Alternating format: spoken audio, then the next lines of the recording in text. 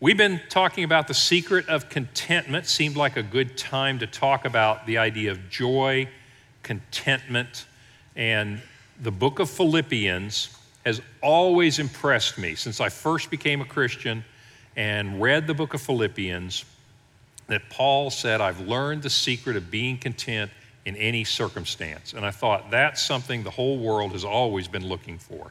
And I think this book maps out some of the key ways to think and act that will get us there.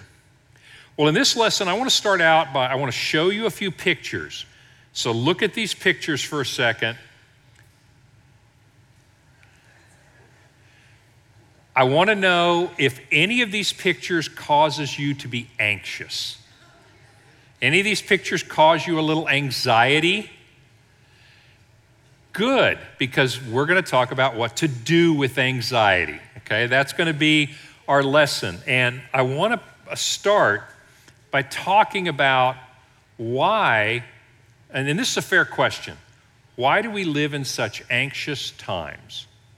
I'm going to make a distinction between fear and anxiety, but in general, why do we live in such worrisome, anxious times? If you just stop and think about it, 100 years ago, everybody, and this is true still today for people outside our country, for example. I mean, there's still billions of people that live worse than people in this country lived 100 years ago. But let's just stick with our own little example here. So 100 years ago, people who lived in America had lives that were far more difficult than ours. I'm not saying that we don't have difficulties in our life. I'm just saying in general, you would bet and say, I'll bet they have more things go wrong in their life than I do. Certainly from diseases and small things that are not any big deal to us. Take a pill, you're cured. For them, it was serious suffering, right? So in other words, 100 years ago, their lives were more difficult. They had much more reason to be afraid, and they had a lot more reason to be anxious. And yet, according to all the statistics, the more prosperous we have become, I mean, these lines track with a high degree of correlation. The more prosperous we've become, the more anxious we have become. One of the reasons, and I want to plant this seed because I want us to think about the first 3 secrets of contentment. The first 3 chapters of Philippians talk everything about the way you think about the world. And here's my first point. We expect things to go well. Stop and think about it, because you do. Well, there may be the odd person here, Eeyore or somebody that's just, I knew it was going to rain. That could happen. But in general, we as Americans expect things to go well. And it's surprising to us and odd to us when things don't go well. It's a far cry from Thomas Hobbes back in the 16th century, who said life is nasty, brutish, and short, and filled with pain. That's what it looked like in those days. That's the opposite of us. If we have pain, something's wrong. They thought, no, it's normal to have difficulties in life.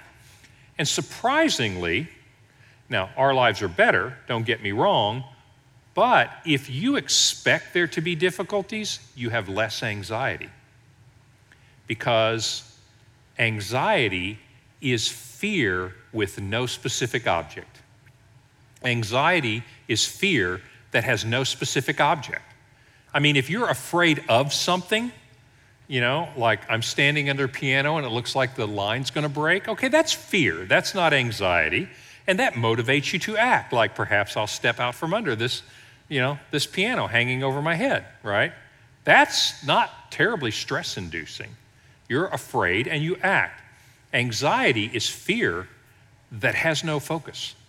It's a generalized anxiety. Do you remember the statistic I showed in the first lesson that Americans, over 33% of Americans show clinical signs of generalized anxiety disorder? That is fear that's not focused. And so, anxiety is a part of our life, but one of the reasons is we expect things to go well. And that's one of the beauties of the New Testament, is the New Testament speaks straight to us. In this world you will have trouble, but rejoice, I've overcome the world. They persecuted me, they will persecute you when I am gone. There will come a day when they will even put you to death and think they're doing a good thing. I mean, all those came straight out of Jesus' mouth. And my point to you is the Bible speaks straight to you that, look, set your expectations realistically. That for Christians in this world, there will be difficulties. Don't let that surprise us. Well, here's our thesis statement. In Philippians chapter 4, verse 11, Paul says, now I'm not saying this because I'm in need. He's in prison, but I have learned to be content, whatever the circumstances. I know what it is to be in need. I know what it is to have plenty. I've learned the secret of being content in any and every situation, whether well-fed or hungry, whether living in plenty or in want. I can do everything through him who gives me strength. Well, here I'd like to talk about this idea of contentment, and he's also going to talk about joy. He does not talk about happiness in this letter. This letter contains the word joy or rejoice, some cognate of that word, more than any other letter in the New Testament. And he's writing it from prison, and things are not going his way. And yet, he talks about being content. He talks about being joyful, but he doesn't talk about being happy. And so for a moment, I want to split those two apart because I want us to know what is the Bible saying to us and what is it not saying to us. Happiness is a function of circumstances. We are happy when we have the things we want or things are going the way we want. That's not complicated. It's not hard. Happiness, sadness. We are happy when we have the things we want and when things are going the way we want them to go. Joy, contentment, which are very related ideas, and I'm just going to speak about them as one. Joy and contentment is more assurance of security. It is not as circumstantially based as happiness. You can be joyful and be unhappy. You can be content and be in prison and be suffering and be unhappy. That's what Paul is saying. Think of it this way. I'm going to just tell you up front, this is not a very good analogy, so pardon the analogy, but I hope it gives you the sense. Happiness, let's talk about it in financial terms. And again, not the world's greatest analogy, so don't press the analogy. But basically, happiness is when I have the car I want, I can buy the things I want, and things are going my way, and I'm in good health, and I've got the house I want, my kids are doing okay, they scored enough on the ACT that I'm going to get a little bit of a grant for college. In other words, these things are going well. That's happiness. Contentment is more like knowing that when I retire, there's enough money in my 401k for me to live comfortably. Those are two very different feelings, aren't they? One says, I have what I want right now. The other is, and you could have that second feeling whether things were going your way right now or not, couldn't you? You could say, well, you know what? I'm really on a strict budget. I can't buy what I want to buy. I'm getting by, but I'm not just, I'm not real happy. I would really like to have this. I'd like to buy a new boat. I'd like to do that. But I know that I am secure. Contentment has to do with the assurance of security. Happiness has to do with circumstances. Does that make sense? Okay, so what is the Bible talking about? The Bible is very upfront to say you will not always be happy. Now, the Bible doesn't say you'll be miserable. And if you're miserable all the time, you'll be a holier person. That's not the point. What it does say is, in fact, some unhappiness is absolutely essential for your spiritual development. Anybody ever met a child, and don't look at your neighbor, anybody ever been around somebody's child who has obviously never heard the word no from their parents? This is a happy child. This is a monster child, right? In other words, everybody needs a little unhappiness to develop your character. We know that in the secular world.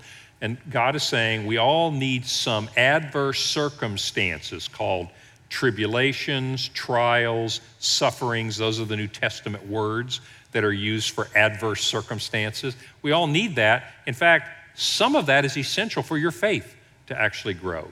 You will have a stunted faith if you don't have some adverse circumstances. So what's Paul saying? He's not saying, oh, I'm happy. In fact, I'm so glad I'm in prison. The food here is better than I've ever had anywhere else. That's not what he's saying, is it? But he said, I have learned to be content. I have the assurance of what is really important to me. That's what he's saying. It's the difference between happiness and contentment.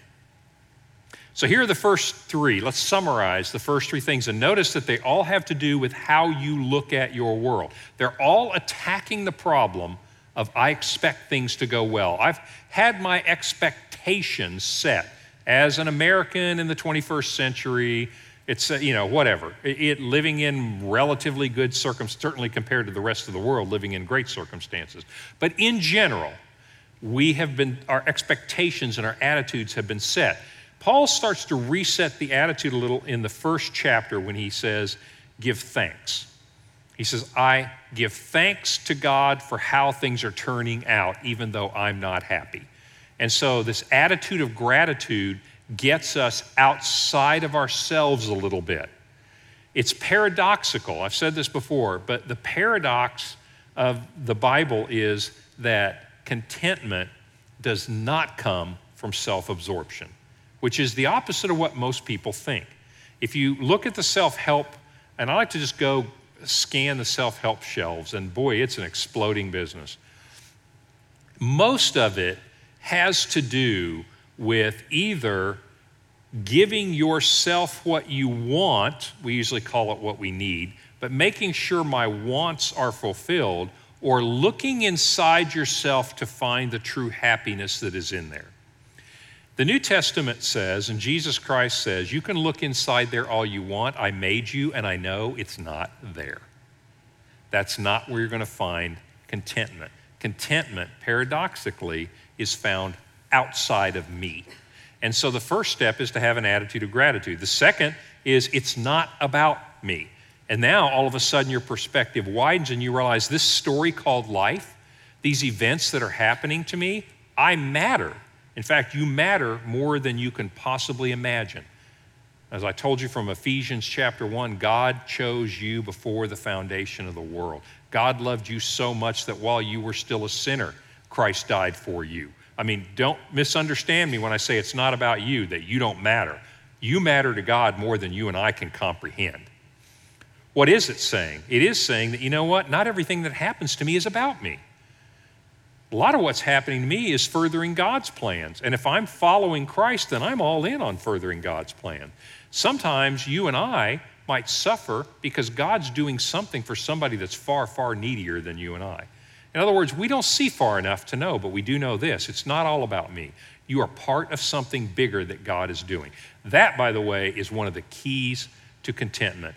Also, for those of you that are married, one of the great keys to contentment in marriage is be a part of something bigger than yourself. If you have two little self-absorbed narcissists, do you know how well that marriage is going to go? Yes, it's not, right? But when you see the two of you as part of something bigger than yourselves, and I would suggest that something bigger is Jesus Christ, you are part of something God is doing. You're not together by accident. You're there because this is part of God's plan, and you are part of something bigger than yourself. The third secret is that to realize that God is working in every situation for good. Notice how all three of these are perspective changing. All three of these are reorienting my perspective. We looked at this passage last week, Romans 8:28.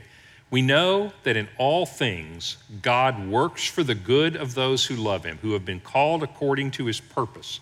For those God foreknew, he predestined to be conformed to the likeness of his Son, that he might be the firstborn among many brothers and sisters. And those he predestined, he called. Those he called, he justified. Those he justified, he glorified. But the main passage, for us, I just want to put it in context for you, is that God works in all circumstances for good. It doesn't say God works in all circumstances so that you will be happy. It doesn't say God works in all circumstances to say yes to all your prayers. That's, if you don't like God, fair enough. But don't blame him for not answering all your prayers because he never committed to do that. Don't blame him when he gives me everything I want because he never committed to do that. Let's at least be fair and say God told us up front that he will work all circumstances for good for those who love him and are called according to his purpose. And in the end, we will look back and say, like Paul, Romans chapter 5, he says, I consider all of the things that I have lost. I've lost everything, he said. I consider all the things I've lost nothing compared to what will be waiting for us. And so this statement is powerful. And their challenge last week was live like you believe this is true. I know we all say we believe this is true, but if somebody watched your life, would they say, that person is crazy enough to actually believe they're part of something bigger than themselves and that their God is actually working all circumstances for good? You just can't make that person anxious and worried. Now, I'm exaggerating a little bit, but my point is, what would it look like if we lived like we actually believed that? And here's the scary part. What if, when it says, for God so loved the world, he gave his one and only Son, that whoever believes in him, trusts in him, should not perish but have everlasting life? What if this is what it means to believe in him? What if it means absolutely living like you 100% believe this is true? Well, that's the reorientation that Paul's talking about. He said, I have learned. It doesn't say I've got this, immediately. He said, I have learned to be content. And you and I, we've learned that too. We've had experiences in our life and we can look back. One of the things we said was look in the rearview mirror and mine your past for little gems of God's work in your past. We too have learned that God is trustworthy by looking in the rearview mirror. And that's what Paul did. And he said, I've learned the secret. Well, then he goes on, and I want to get into the final thing. And this is kind of the passage that leads up to 4:11, our theme passage. He says this, rejoice in the Lord always. Again, I will say rejoice. Again, this idea of joy. Let your reasonableness or gentleness, depends on the translation, be known to everyone. The Lord is near. Well, we can talk about that some other time. A lot of great theology in that word. Do not be anxious about anything, but in everything, by prayer and supplication with thanksgiving, let your requests be made known to God. And then the peace of God, which surpasses all understanding, will guard your hearts and your minds in Christ Jesus. That is a powerful passage. That is a promise. If you're one of the people that looks through the Bible for God's promises to you, that's a promise. It says, don't worry about things. By the way, this word anxious is a very interesting little word. Okay, so in English, it will be translated as anxious or worry. Same word. So when you see in the next passage I'm going to show you, Jesus is going to say, don't worry about anything. It's the same word. It could just translate, don't be anxious, don't worry, same word. And what its image is, what this word is, the Greeks had this really, and this is in Greek, so the Greeks had this really way of putting together words. You know what they thought of anxiety as? They thought of anxiety as kind of being in pieces. And you feel like when you're having an anxiety attack or you have a lot of anxiety or worry, you feel like you're fragmented. A lot of times people who have an anxiety disorder will say, I just don't feel like I can get it all corralled together. And this word literally means to be fragmented, to be in pieces. And we translate it to be anxious or to be worried. And so Paul says, don't. Stop being anxious about things. In every situation, remember he said, I've learned the secret to be content in every situation. In every situation, pray and give thanks. Remember again, that perspective, attitude of gratitude. Let your requests be made known to God. And the peace of God, which is beyond your ability to understand. In other words, you can't get this out of a self-help book. It doesn't come from inside you. And the peace of God, which passes all understanding, will guard your hearts and your minds in Christ Jesus. So I would like to look into this idea of not worrying a little bit because it's all over the New Testament. One of the passages that's pretty famous is in the Sermon on the Mount. So I'll read this to you. This is Jesus speaking to his disciples and a very great crowd. He says, therefore I tell you, do not be anxious. Some of your translations will say, do not worry about your life, what you'll eat, what you'll drink, about your body, what you'll put on. Is not life more than food and the body more than clothing? What is that? That's a perspective statement. He's not saying food and clothing and those kinds of things don't matter. What he's saying is you're so focused on this little thing. I want you to stop having anxiety, unfocused fear, generalized fear of I don't know what.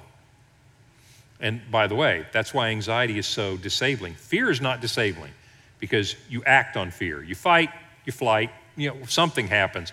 Anxiety, what do? You got nothing to fight, you've got nothing to run away from because it's generalized, unspecified fear. And so what he's saying is step back from that and get your perspective. There's more to life than whatever it is you're worrying about. And so he says, isn't your life more than food and more than clothing? Look at the birds of the air. Now he's going to point to God, and he said, do you not trust God? Look at the birds of the air. They don't sow or reap or gather into barns, and yet your heavenly Father feeds them, and you are way more important than they are. And by the way, let's try logic, he says. Which of you, by being anxious, can add a single hour to your life? Why are you anxious about your clothing? Look at the lilies of the field, how they grow. They neither toil nor spin, but even Solomon wasn't arrayed like one of these. So listen, children, if God so clothes the grass of the field, which today is alive and tomorrow is burned up, will he not much more clothe you, O you of little faith? Notice how he connects our faith. He says, your faith is not mature yet. This anxiety is a sign to us that we have kind of a misplaced trust. And I'm not saying that to make us feel guilty because we've all felt that way. We all do feel that way. And Paul said, I've learned to do this. He's saying if you want to grow, remind yourself, reset your perspective. Wait a minute. I don't even know exactly what I'm worried about. And my worry isn't fixing it at all. And you know what? God has always been true to me in the past. Why do I not have the trust that he'll be true to me now? And so that's what Jesus is saying. He said, God is trustworthy. He says, therefore, don't be anxious, saying, what shall we eat? What shall we drink? Etc. For the Gentiles seek after all these things, and your heavenly Father knows that you need them. But first, keep the main thing the main thing. Seek the kingdom of God and his righteousness. Let me translate that into different terms. You are part of something bigger that God is doing in the world. Keep that the main thing. In other words, seek the kingdom of God. You're like, okay, well, exactly what does that mean? It means be about God's business in the world. Recognize he is doing things and you are part of it. What do I need to do? Where do I sign up? Where's the volunteer sheet? Oh, you're in. If you're following Christ, you've already been signed up for all kinds of stuff. And God's going to bring those little sign-ups to you every day. You're supposed to touch different people in different ways every day.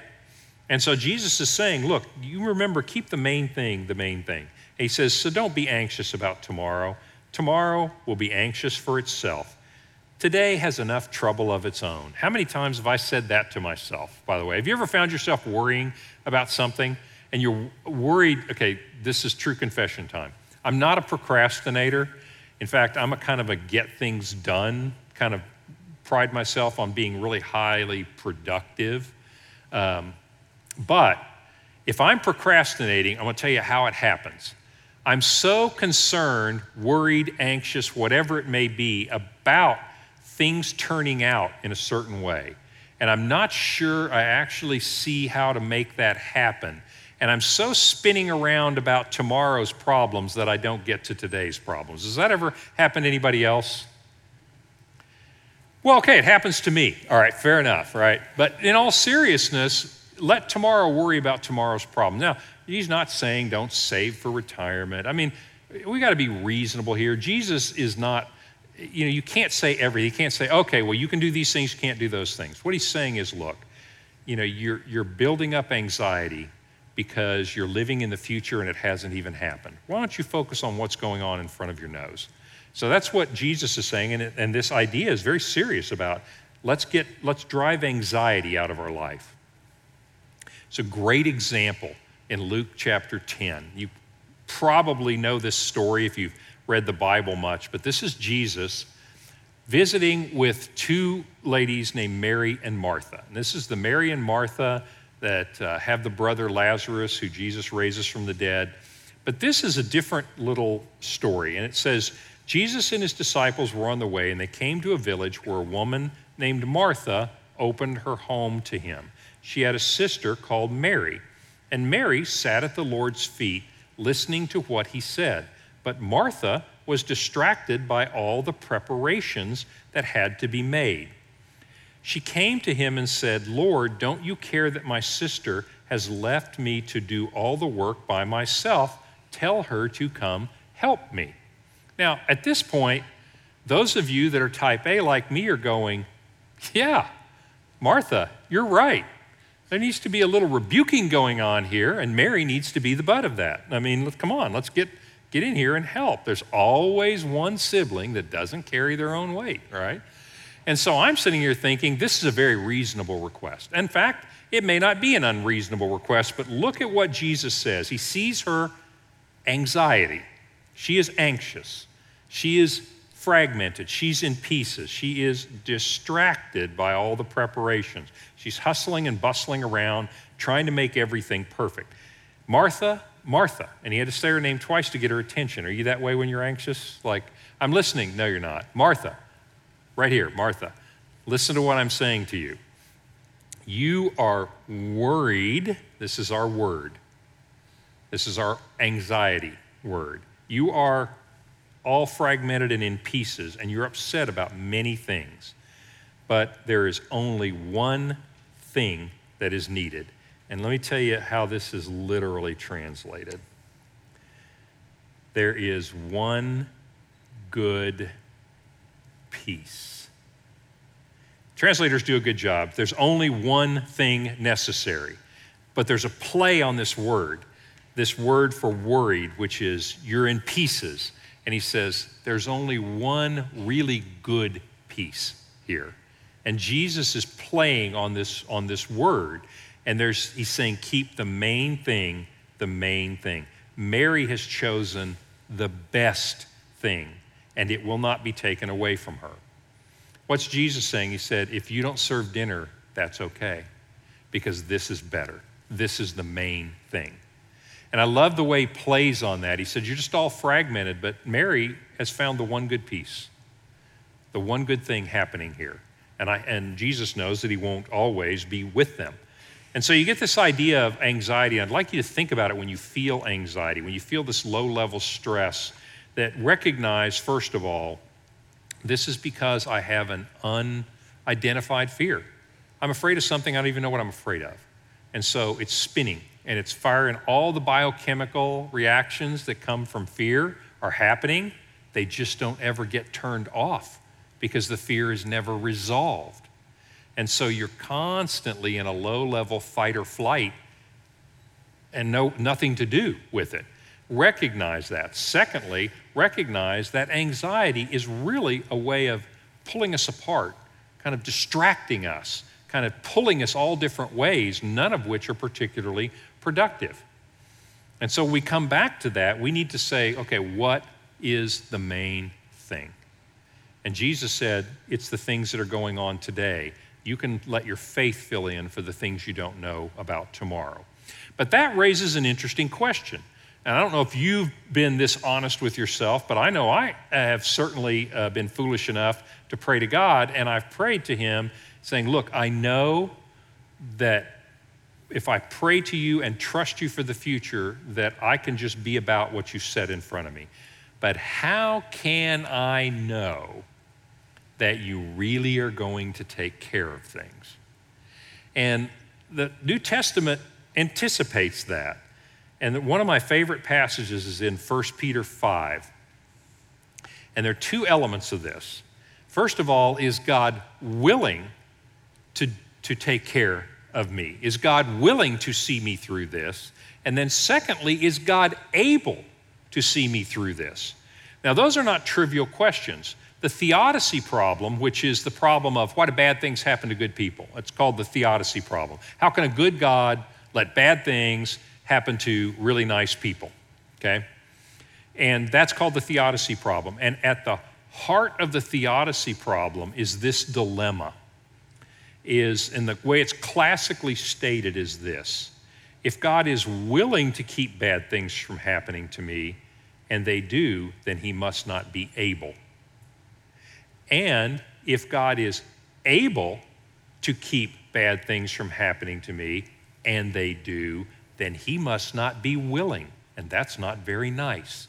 And that's called the problem of why do bad things happen to good people. The biggest difficulty with that is, what if God is both willing and able, and for purposes that you and I don't understand, chooses not to? That's what Peter is going to talk about. He said, oh, God is willing. He says, humble yourselves, therefore, under the mighty hand of God, so that at the proper time he may exalt you, casting all your anxieties, worries on him, because he cares for you. In other words, the God of the universe is not so busy that he does not care about your anxieties and your worries. Have you ever had something you didn't pray about because you thought it wasn't big enough to give over to God? And you thought, I don't know about you, I'm not that considerate of God. I just figured, I think I'll handle this one. I think I can handle this one. And you know what he tends to do? He tends to take these things all kinds of different directions. And I want this worked out a specific way. You know, we hold on to some of those anxieties, don't we? But Peter says, look, if you really want to be humble, you can just, and that word is very graphic. It's like, just throw your anxieties on God. Why? Because he cares for you. He wants to know the anxieties, the unspecified fears in your life. God is willing. God is willing to take your cares. And then in Ephesians chapter 3, this is another favorite passage. This is Paul kind of wrapping up some teaching he's doing. He says now, and he's beginning a prayer. Now to him who is able to do immeasurably more than all we ask or imagine, according to his power that is at work within us. To him be the glory in the church and in Christ Jesus throughout all generations. Listen to his description of God. He is able, he is not only willing, he is able to do immeasurably more than all you ask or imagine. You really need to think about that for a year or two. I mean, just think about that for a while and let that soak in. If you believe that is true, there is literally nothing that is beyond God's ability to change, God's ability to influence, God's ability to act. He can do immeasurably more than you could ask or even imagine him doing. Our prayers are sometimes insufficient, not because of what we ask for, but because we're so tiny. We ask for the tiniest little things. And I don't mean asking like, okay, I was going to ask for a new car, but now I'm going to ask for 3. You know, let's be adults here. The point is that we lose a sense of just how able God is, a sense of awe. Because at heart, sometimes our lack of trust in God is because we wonder, is he really willing? Am I really important enough? Or can he really get me out of this mess? Can God really work through the mess I'm in? Sometimes trust is a real doubt. And I think when you see God as for who he really is, there can be no doubt that he is willing. If he sent his own son to die for us, he's most certainly willing to care for us in the smallest of ways. And he is certainly able to do more than we ask or imagine. Which brings us to the fourth thing. The first 3 were attitudinal. They were perspective changers. It was like you've got to look at the world the right way before any self-help. The self-help, if you don't change the way you look at the world, self-help's just going to make you a little bit better at coping in a dysfunctional way. I mean, if you think about it, here's what self-help is, in my opinion. So pardon me if you don't like this statement, but basically, making yourself a better person is simply filling hell up with a little bit nicer people than normal. I mean, if you think about it, if you don't change the trajectory, well, you're just a little bit nicer, anxious person. And I don't know about you, but I have no interest whatsoever in just living in my little dysfunctional world, but living a little better in my dysfunctional world. What God's saying is we're going to change this whole paradigm. We're going to check out of the whole idea. And so the first 3 things are attitudinal, and the fourth is action. Pray. Pray. You say, oh, just pray. If I were the politically correct police, I would say you can't put the word just in front of pray anymore, but that's not getting any traction. I'm sorry. There's other things that people are getting upset about, but there's no such thing as just pray. Oh, it's all about pray. It's all about tapping in to God's power. Let me take you back to our passage. Look at what he's saying here, and this is really the key to tapping into this. Rejoice in the Lord. Again, I will say rejoice. Let your gentleness be known to all. The Lord is near. Do not be anxious about anything. That's a command. Let's just break this down grammatically. That's a command. But in everything, now he's going to talk to you about, here's how you do that. In every circumstance, pray with thanksgiving and give your requests to God, and the peace of God, which passes all understanding, he will give to you to guard your hearts and minds. There is a transaction happening here. He says, look, anxiety can't be fixed because you don't even know what you're trying to fix. So stop worrying. Stop being anxious. Instead, pray. Let all of your fears, all of your anxieties, all of your requests be made known to God. And God will exchange that for the peace of God which passes all understanding. Now, if you're like me, I read this years ago and I thought, okay, I'm going to try God out on that. And so I tried it for a little bit and I realized, hey, I'm still worrying. And so God, what happened? You know, I still have some anxiety and I went ahead and told you about it all. And so where's my peace? And God said, look in your hands. Okay, he didn't like to say this in my ear, okay? But I mean, this is the thought life that's going through my head. And I said, look at your hands. And I go, yeah, what's there? Oh, all those worries and stuff that I was supposed to give to you. He said, I know, you never let go. You know, it's just like, no, I'll take that. He said, I can't work with that. He said, if you want to hang on to them, you can have them. But you need to throw all those to me. You've got to let go of those things because there's no room for me to fill up your hands. There's an old Jewish saying, by the way. I really like this. It says, let every person hold out their hands and God will fill it full of his grace. Fill it full of his blessings. The problem is it's really hard to fill hands full that you've already got, full of your own anxieties and worries. You've got to empty that. We have to let go of it. Let go of your requests, give them to God, and he will give you peace. And here's the really interesting part of this. And I thought to myself as I'm thinking about this passage, you know, over the years, and I think, you know what's really missing here? It doesn't say what God will do with my anxieties. It certainly doesn't say, make your requests known to God, and he will say yes to all of them. God forbid. Can you imagine, by the way, have you ever had done this thought experiment, look back in your life and said, where would I be if God said yes to everything I'd ever prayed for? Yeah, there's a movie about that called Bruce Almighty. It's really pretty good. You know, it's pretty good treatment of this idea, is that things are a little more complicated than that. But here's the key. The peace of God doesn't come from our prayers being granted. It comes from our prayers being presented. Did you see what that passage said? Is present your requests to God. Cast your anxieties on him. It doesn't say that your anxiety will go away when he fixes everything.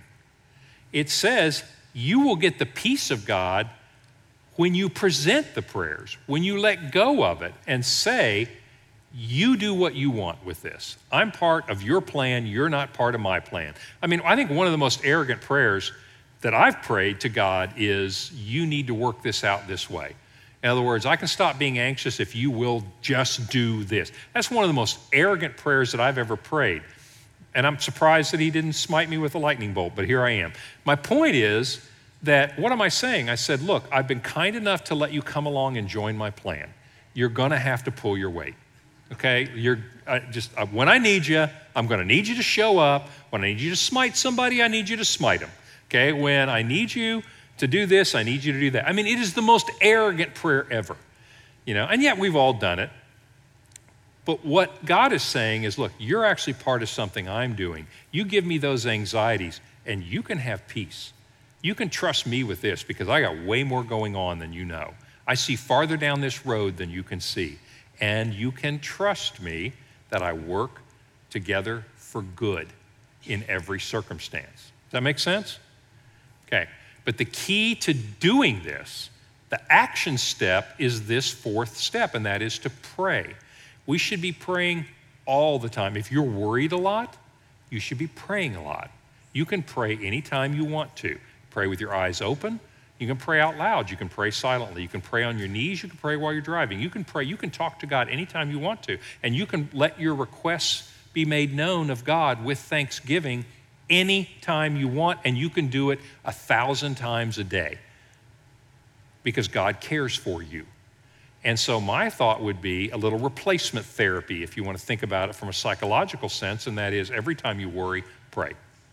And pretty soon you'll find that something happens here, something beyond just the psychological impact, that sure enough, the Holy Spirit shows up and God does begin to trade peace for your anxiety and your worry. So coming back all the way full circle, Paul says, I'm not saying this because I'm in need. He said, I have learned the secret of being content in every circumstance, not happy, but absolutely having the assurance of security. I know that my Redeemer lives. I know that God loves me. I know He is willing and I know He is able to work in all circumstances better than I could. And I have complete assurance that things are better in His hands than they are in my hands. I mean, that's a simple thing to say, but what would it look like if you really lived like that? And the key to getting that done is to pray. So, secret number one, an attitude of gratitude resets your perspective. And we need to practice that. I mean, we just need to remind ourselves. Present your request to God with thanksgiving. Step back, widen our perspective. It's not about us. We really are part of something bigger that God is doing. And God is working in every situation for good. And prayer is the way that we talk to God and acknowledge those things. And it's the way that we hand off our anxieties. And He says, then you can be at peace. This is going to have wide-ranging implications in your life. It's not just a matter of kind of a little therapeutic, I'm an anxious person or I'm worried about things and I want Jesus' help. That's good. He loves you. He will help you with it. But He won't stop there. This idea of the peace of God is going to go way wide and broad in your life. It's going to change the quality of our lives. It's going to affect how we deal with other people. A lot of the ways that we deal with other people. For example, you can tell there are not very many people at peace in our political discourse in our country.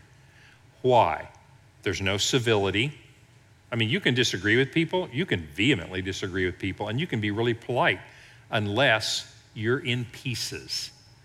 If you have peace inside yourself, you're going to deal with people differently. If you've ever watched Jesus and said, you know what, He did not agree with anything those sinners were doing, but oh my goodness, look how He did truth and grace together. How does that happen? That happens when you aren't very needy. Anxious people are very needy. When your world is in pieces, when you feel like you're in pieces, you are not a person who brings a lot of stability to a situation. When we're worried and anxious, we're just trying to pull the pieces together. When you have the peace of God, you don't have any of that pressure. You're able to, it will have huge implications in dealing with people. Have you ever met somebody who, when they walked in the room, everybody just got nervous, right? It's just, there's some people that are just little walking bundles of anxiety, and they just infect everybody else in the room.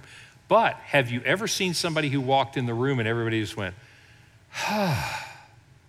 things are better? That's this person. That's you. That's me. We want to be the person who walks in the room and everybody goes, wow, that just feels calmer. And is it calmer because my life's all put together? No, if you wait for that, you'll never be calm. It's calmer because I trust that God is working in every situation for good for me. Okay? All right. Next, I need to tell you what we're going to do next, but we're going to have a 3-week break. And that's just the schedule at the church. We're going to have spring break next week. In 2 weeks, we're going to have Easter week. We'll be doing Maundy Thursday in here on Thursday before Easter. And then we'll start a new series on the 7th of April. So we'll be back on April 7th with the new series. And one of the things that I want to talk about is I'd like to, and this is a good precursor, because I'm going to need you to be non-anxious for this next series. Okay, I mean, I kind of really need you to chill before we get into this. But we really feel like there's so much going on in our world that the Bible speaks to. But it's difficult to speak to some of the really contentious topics. And so there's a list of topics that we've made that I'd really like to talk to you about from a very biblical point of view. And we'll talk about this, by the way, because anxious people don't take the Word of God into situations and make things better. It's hard to be a peacemaker when I'm in turmoil in myself. So we're going to keep working on this. We're going to keep growing in our faith. But I'm going to start out with this because this is something Marty said that we would come back to, is I'd like to talk about the Bible on the issue of racial unity. It's one of a number of things that divide us. And when I say divide us, I'm going to talk a little bit about our culture, but I actually want to talk about the church, because we need to talk about some of these topics in the body of believers. It doesn't surprise me that all of the topics we're going to talk about divide the secular world. That is not a surprise to me. But what we can't allow to happen is for the unity of Christ followers to be divided, for a wedge to be driven amongst us on a number of issues, whether that's politics or sexuality or race, or there's a whole list of things that the world would love to split the believers of Christ around it. And we're going to go back to the Bible, and I'd like to talk about kind of a prescription for us as believers to be people that make the issue of racial unity better. When I look around, that's the first topic we're going to go to. When I look around at this world, this isn't working for anybody. We were talking about this earlier. I mean, I'm a keen observer of events in the world, and particularly in America, and where people are coming from. And if this were not so, I would tell you this. If I said, the secular ideology of this or the secular ideology of that is making this problem better. While I don't agree with it, I will give you that it's making it better. Here's the problem. Nobody is better off in our world because of the ways we're approaching race and sexuality and politics and the dividing kinds of topics. What I'd like to do is go to our Bible and let's find out, what does the Bible have to say? Because I'm convinced that the biblical approach to these topics builds up. It leads to human flourishing. Right now, nobody is flourishing in this. It's just a power struggle, and nobody's happy. Nobody's getting better out of this. And I think the Bible has a better way. So that's what we're going to dive into on the 7th. So I really do need you to be non-anxious about this, all right? We're going to just turn this around, and we're going to look around every aspect of this topic, and we're going to look at it through a biblical lens. It's the best we can. The Bible says we have the mind of Christ. And I want to look at this the way Christ looks at it. And let's be prepared, because I think it's going to surprise us in some ways, and it's going to affirm us in some ways, all of us. But I think you're going to find a better way forward with a biblical approach. So that's what we're going to do on the 7th. In the meantime, pray, pray, pray. You can trade your anxieties for God's peace anytime you're willing to let go of them. God bless you guys. I'll see you in a few weeks.